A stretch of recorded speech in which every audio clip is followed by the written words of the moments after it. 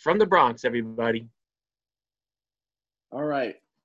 It's good to see you guys. I feel like I'm half part of Brooklyn now. Been engaged in Brooklyn a lot here. This has been a good time. And I didn't write this lesson specifically to talk about Brooklyn because I wrote this lesson for the Bronx, which I recorded and put it on YouTube channel. So you're going to hear the same lesson because I'm sure what we're dealing with in the Bronx, you're dealing with in Brooklyn. So I just want to talk about things just from the heart. Basically, I want to talk about the glory of the Lord. And I think that is something that we all need to see and strive to give. And I pray that tonight will be a great time. So I'd like to lead us in a quick prayer. And then after that, we're going to jump right into our lesson. Let's go to God. Father, thank you so much for this time. Thank you for allowing us to be here. I know that with all the virus and things going on, Father, we're still able to meet even over computers and telephones. And it's just a blessing to be able to have this technology to do this. And God, I know the virus is a serious thing, but yet even in the midst of that, we're learning, we're growing in so many ways. I mean, our church is even at a whole new level of internet worship and just things that we probably would not even have thought of putting in place, we have put in place. And God, again, even in the darkest of days, glory can be given to you. Father, we love you and thank you in Jesus' name, amen. All right, we're going to read in 1 Samuel chapter 4. We're going to actually read the whole chapter here, 1 Samuel chapter 4, and we're going to read verse 1 through 22. And as we look at this, then we're going to talk about the glory of the Lord. And so I'll read it here. We'll start in verse 1. I'll give you a minute. I still see some people flipping over. That's fine. I'll wait a second.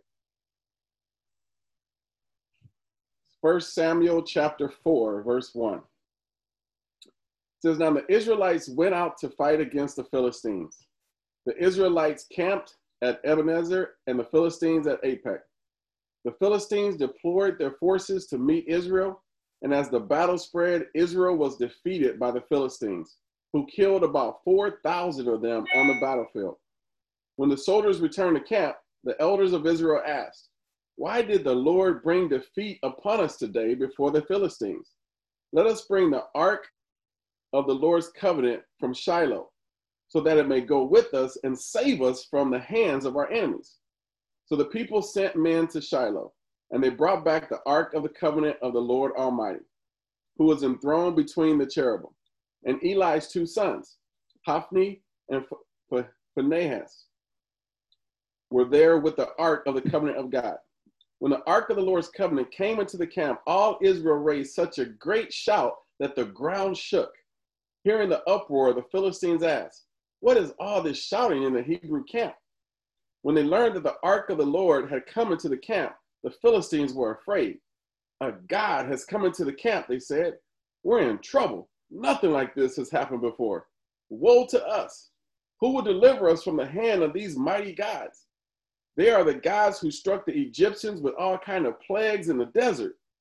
Be strong, Philistines, be men, or you will be subject to the Hebrews, as they have been to you. Be men and fight. So the Philistines fought, and the Israelites were defeated, and every man fled to his tent. The slaughter was very great. Israel lost 30,000 foot soldiers. The ark of God was captured, and Eli's two sons, Hophni and Phinehas, died. That same day, a Benjamite ran from the battle line and went to Shiloh, his clothes torn and dust on his head. When he arrived, there was Eli sitting on his chair by the side of the road, watching, because his heart feared for the ark of God.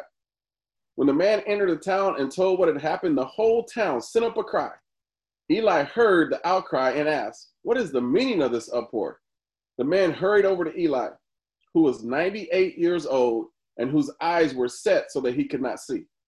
He told Eli, I have just come from the battle line. I fled from it this very day.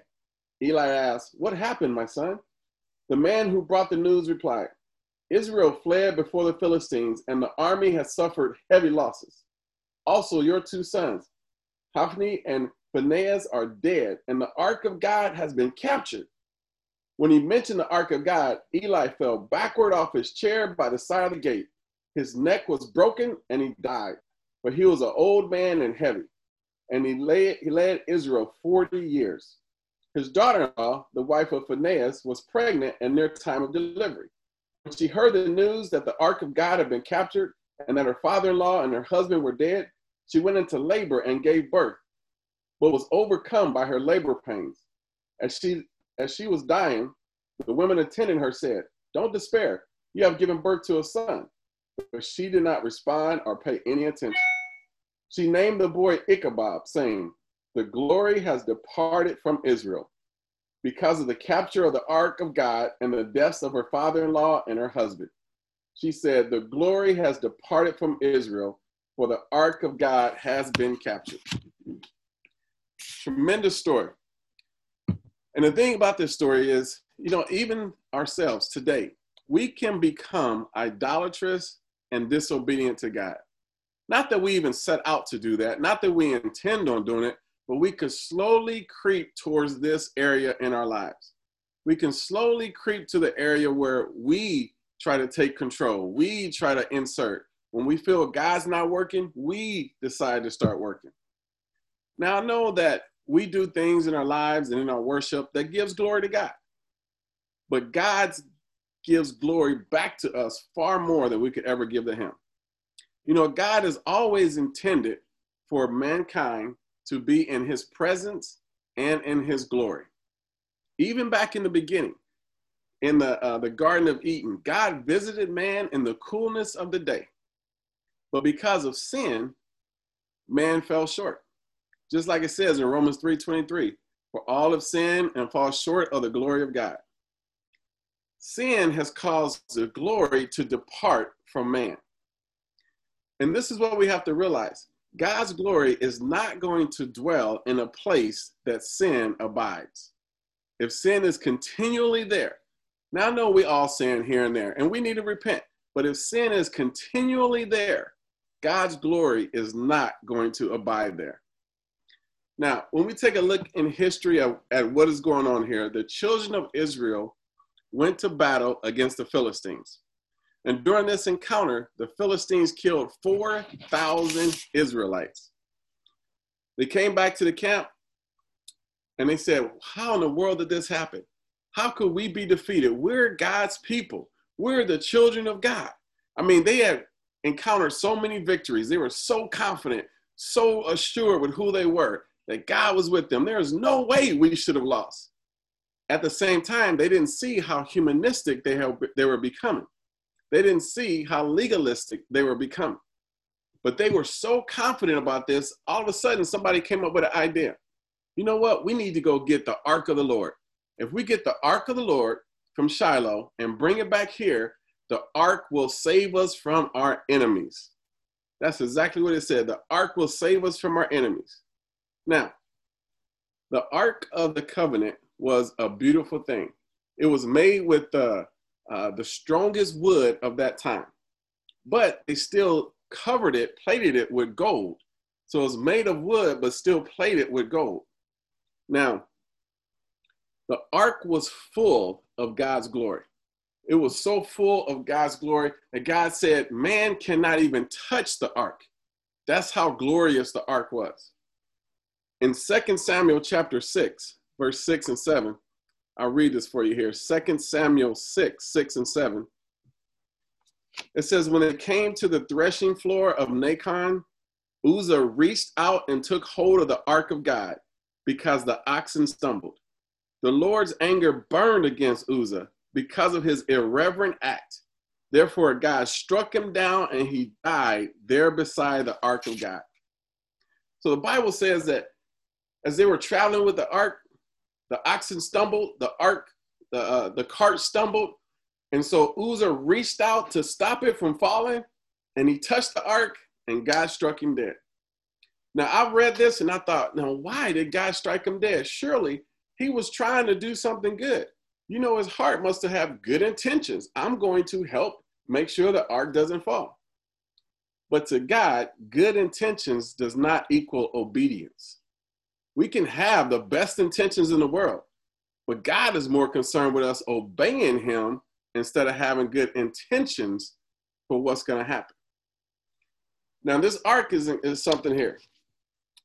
Inside the ark were several things. Now, I'm going to show you this. And this is not the real ark. I don't want anybody freaking out. It's not the real ark.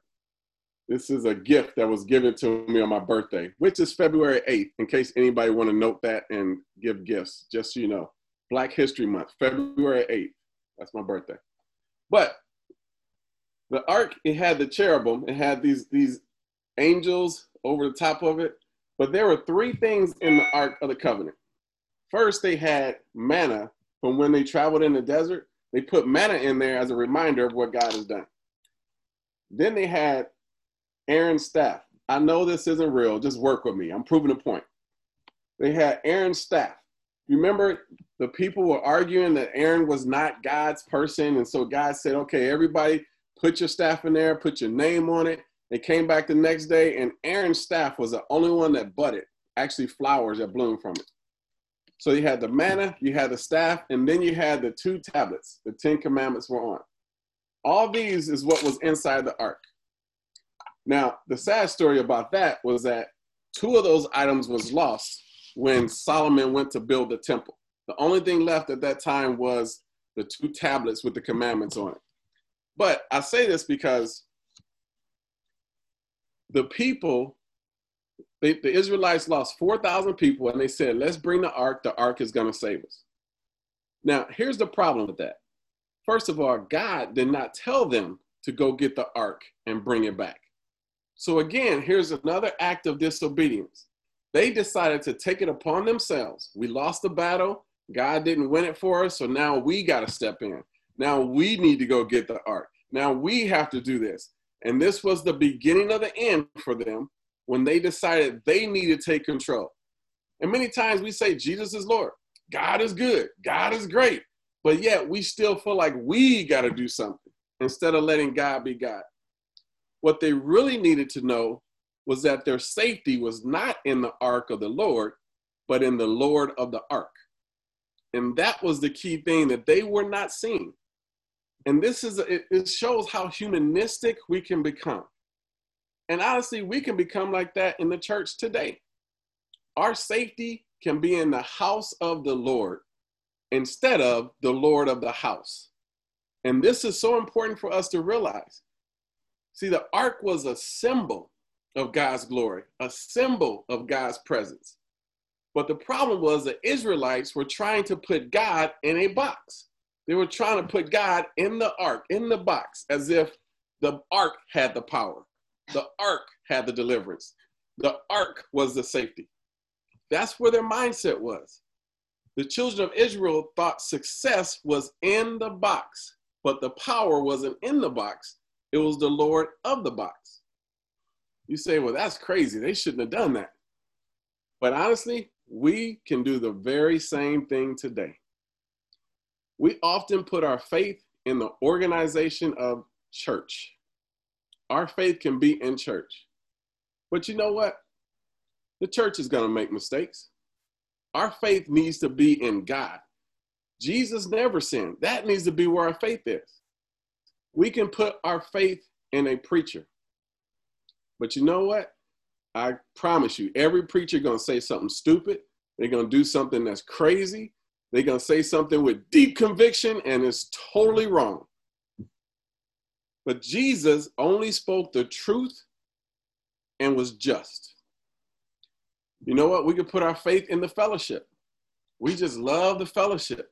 You know, sometimes people join a club or a gym because they just want the people, the fellowship. But you know what? If our faith is in the fellowship, I guarantee you, people are going to hurt you in some kind of way. Something's going to happen. We have to understand our faith must be in God alone. Now, I'm going to come back to that point in a little bit. But glory as a verb is used to describe what we give God. We give God glory. We give God praise. Even the prophet Jeremiah said, people put more faith and trust in the temple of the Lord instead of the Lord of the temple. Now more than ever, we need the glory of God in our lives. Now, that was my appetizer for this lesson tonight. Now let's get into the entree. You know, in today's time, people like to name their kids after their relatives. When my daughter was born, we named her Lily. My mother's name Lily. So we named my daughter Lily. Now my mother-in-law got very upset. Why did you name her that? Why didn't you name after me, Grace? I sure hope y'all have a girl, because if you have a boy and got to name him Grace, you're going to have problems. God blessed us. We had a girl, so we named her Grace. So we both named our kids after our parents. Didn't have to go through that. But here's the thing. When Phinehas' wife learned that her father-in-law, Eli, died, she didn't name the son after him. When she found out her brother-in-law died, didn't name the son after him. Found out her husband died, didn't name the son after him. But when she found out that the Ark of the Covenant of God had been captured, it appears as if that was more painful to her than even her family dying. And she named her son Ichabod, which means the glory has departed. You know, sometimes we may feel like Ichabod. Like, where is God in all this? What is going on? What is happening with me? Maybe we've been through that, going through it now, or if not, we will go through it in the future. But the matter of the fact is this: we still need to give the praise to God every single day. We need to give the glory to God every single day. Just waking up again today, we should just be glorifying God and thanking God. As much death and illness that's going on in the world, we need to thank God every single day that we get up. We shouldn't wait to come to church to praise God. We need to be able to praise God no matter where we are, no matter what we're doing. Our mindset needs to be, even though I'm going through hard times right now, I'm going to praise God. I got problems right now. That's all right. I'm going to praise God. Even if you're facing racism, socialism, and any other ism out there, we still need to give praise to God. It needs to go to God, our praise. Now, Israel worshiped the box instead of God. So here's my question for us tonight. What do you put your faith in? What do you put your faith in? You say, well, surely I put my faith in the Lord. Okay. Here's the question. Let's go here. A couple of scriptures real quick. Acts 17, verse 23. We're going to come back to that question. But Acts 17, verse 23. This is Paul as he's in the city of Athens. And he's walking around and he's looking and seeing what's going on in Athens. And this is what he said in Acts 17, verse 23. For as I walked around and looked carefully at your objects of worship, I even found an altar with this inscription, to an unknown God. It says these people were worshiping so many things, they just didn't even know what they were doing. They just started making up gods to worship. They started worshiping things that didn't even have a name because they were just looking for something to put their faith and security in. Look at Matthew 15, verse 8 and 9. Matthew 15, verse 8 and 9.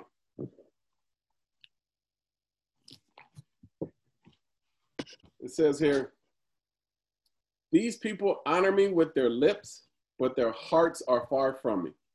They worship me in vain. Their teachings are but rules taught by men. Now I say this because I want to go back to the question, what do you put your faith in?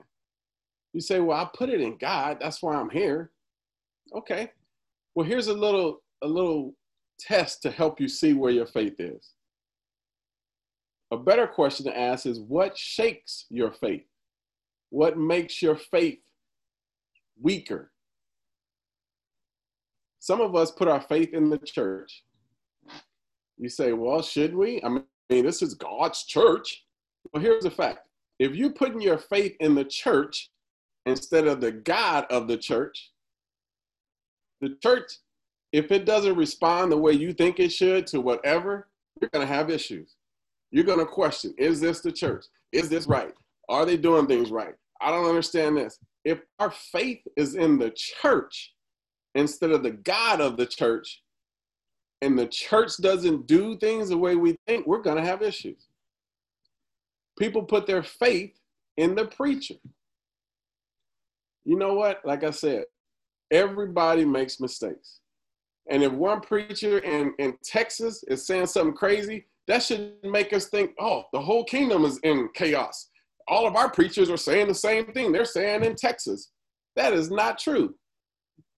Just because one person acts a certain way doesn't mean everybody is. But if we're putting our faith in the words that come out of a preacher, something's wrong. Our faith should not be there. Our faith should be in God, not in what the preacher's saying. Well, what about the fellowship? Some of us put our faith in the fellowship. But then you know what? After I'm baptized, all of a sudden they love me when I'm doing my Bible studies. Now I'm a baptized Christian. I don't see nobody taking me to lunch anymore. Nobody calling me anymore, praying with me anymore.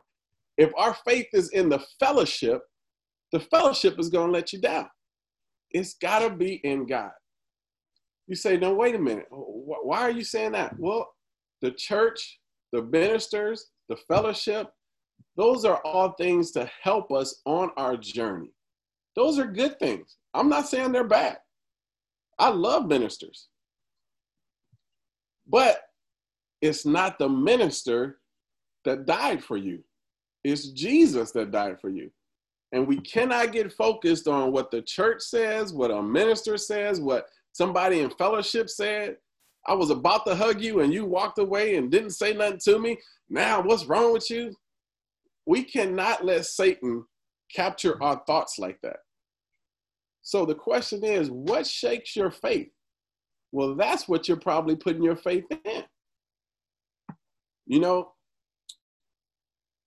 we're going through a major epidemic right now. But even in the midst of all this, we still can give glory to God. See, the government can't foreclose your worship. The government can't repossess your praise. It can't happen. No matter what's going on, we can still give glory and praise to God. Look at Romans 8, verse 38. Look at what Paul says here, Romans 8, verse 38 and 39.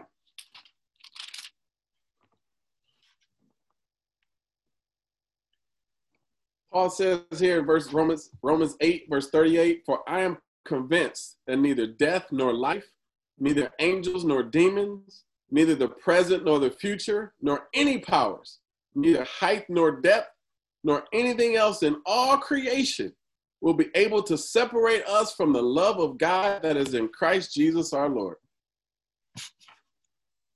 In other words, recession, depression, suppression, no man, no woman, no boo, no honey, nothing can separate us from God. And that's the attitude we got to have. And brothers and sisters, this is what we need to do. And we got to help each other with this, because sometimes we could be our own worst enemy. We can cause other people to kind of plateau spiritually. Let me just share something with you here real quick. I was converted at University of Kansas, and I became a Christian. And 2 days later, I started leading a Bible talk, because we had so many visitors at our Bible talk, we didn't have enough room for them in the house. And so they just split us up and just said, you start leading the Bible talk. Had no idea what I was doing. I just read my quiet time with them. So that's how I started leading the Bible talk. 3 months later, I went into the ministry full time. So I became a singles intern in Kansas City. We went on a canoe trip. And as we were going on this canoe trip, everybody's in their canoes floating down. And there was one sister, she had some challenges in her life. She tipped over and was floating down the river. And so she was just floating past people. Nobody was helping her out. So me and the other guy got in our canoe and went down there, and we got her. And then we joined the canoe up. We was about 30 minutes late.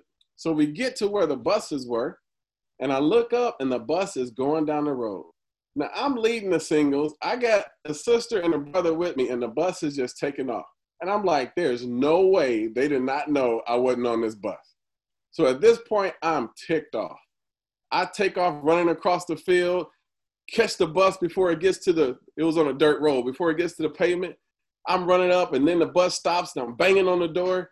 They open the door, and I walk up there, and I said, what the F are y'all doing?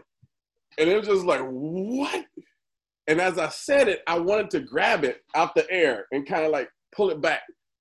I'm 6 months old as a Christian. I'm just going off about things. And everything got silent on the bus. Well, of course, we had some deep time about that later on, all that stuff. So 20 years later, I leave leave Tulsa, Oklahoma, leading the church there and move to Kansas City. So now I'm back in Kansas City after 20 something years. And we used to have these pound parties when somebody move in, everybody bring you like mops and different things, kind of helping you out. And then they started sharing good news. And then one of the brothers stood up and said, I sure hope we don't make you mad, because I remember when we was on that bus and what you said. And I'm sitting here like, now, why would you bring that up now? And I thought, you know what? For the past 19 years, this guy has kept me in the same place in his mind. I hadn't grown at all. I was the same person in his mind. Now, I done got married. I have 2 kids, one with special needs. Life has changed me. But to this guy, life didn't change me. He had me at the same place, and that's where I was going to be in his mind.